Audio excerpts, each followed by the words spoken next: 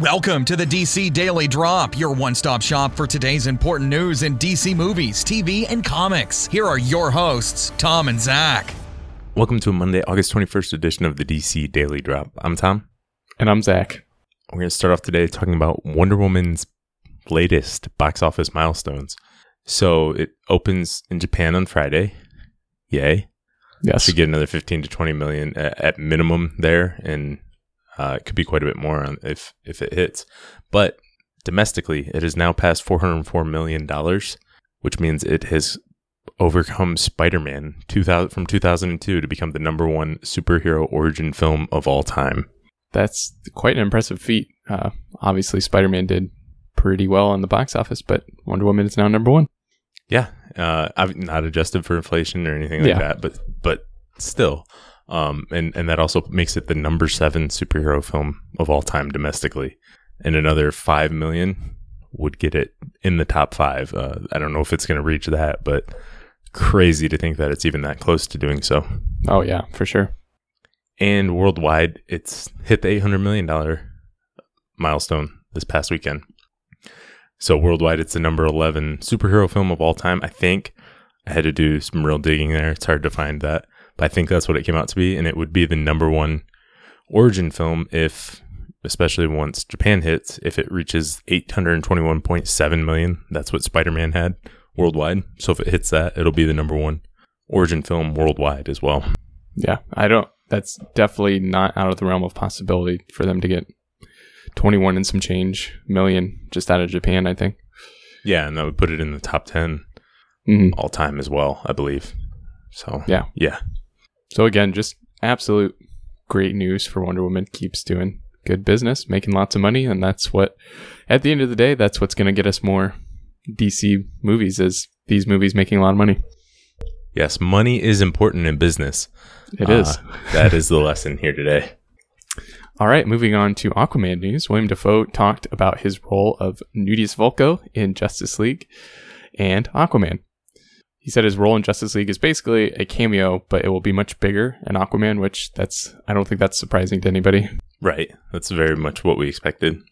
Mm-hmm. He talked about how he will be slightly different from the comics. There's been some adjustments, not even adjustments. It's like anything, use the source material and something is born from that. But I don't really look like he does in the comics, and his role is slightly different. He's an advisor, but he's also sort of a mentor to Aquaman. Yeah, that is at least on some of the comics, some of the new 52, I believe Vulko is really sort of a mentor there. So I'm curious to see how that plays in. I'm sure I'll be looking to him for advice in Justice League and probably in Aquaman as well.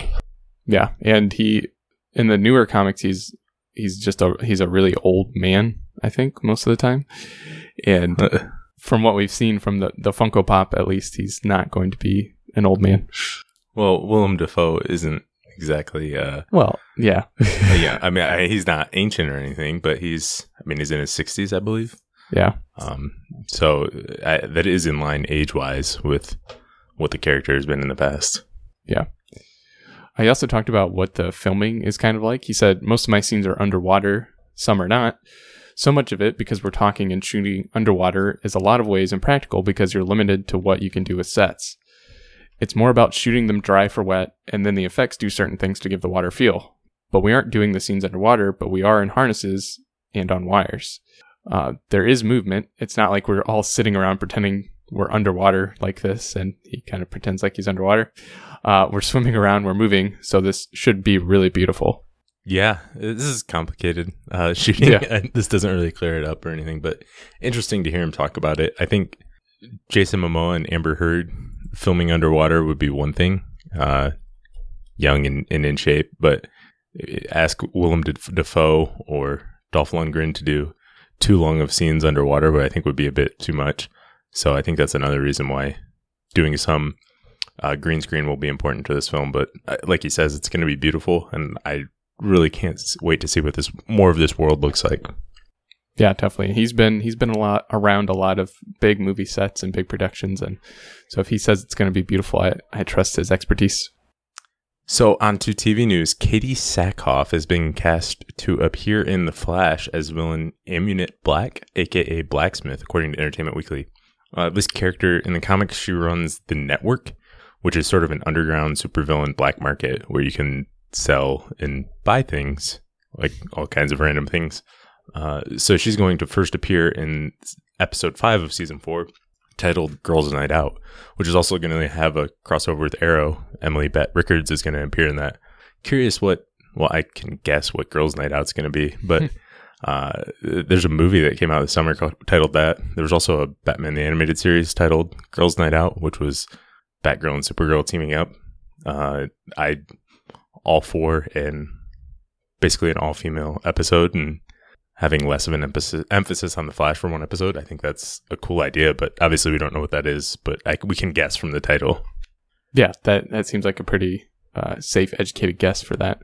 Yeah, I don't think I've seen her in anything else, and I'm not super familiar with the character, but it sounds like a really interesting idea, especially the supervillain black market part. I'm interested to see I'm sure they could do some fun stuff there. Yeah, I really want to know what's going to be for sale. I hope they do something really fun with that. Because you can sell some crazy things when you've got supervillains involved. Oh, yeah. And then finishing up today, we have a Twitter question from @Condor_Zealander. Could the Aquaman movie begin with the origins of Atlanta?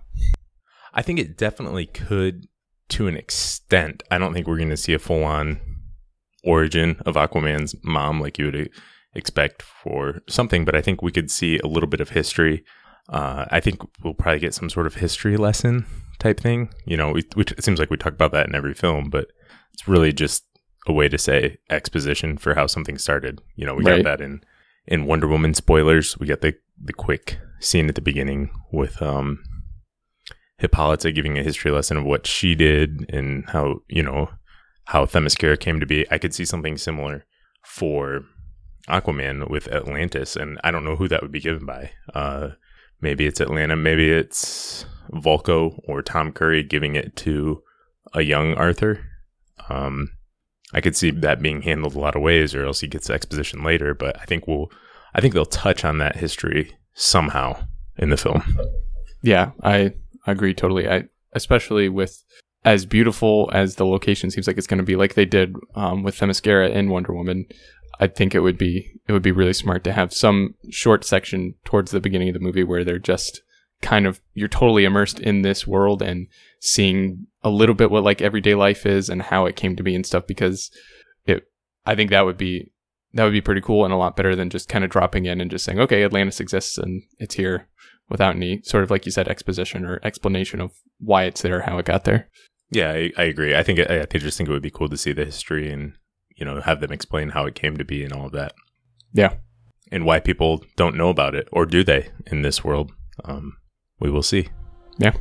All right, that's all we've got for today. Thanks for listening. We'll be back again tomorrow. Thanks for listening, and make sure to check out DC Daily Drop on Twitter, Facebook, and DCDailyDrop.com. Drop by tomorrow for more DC news.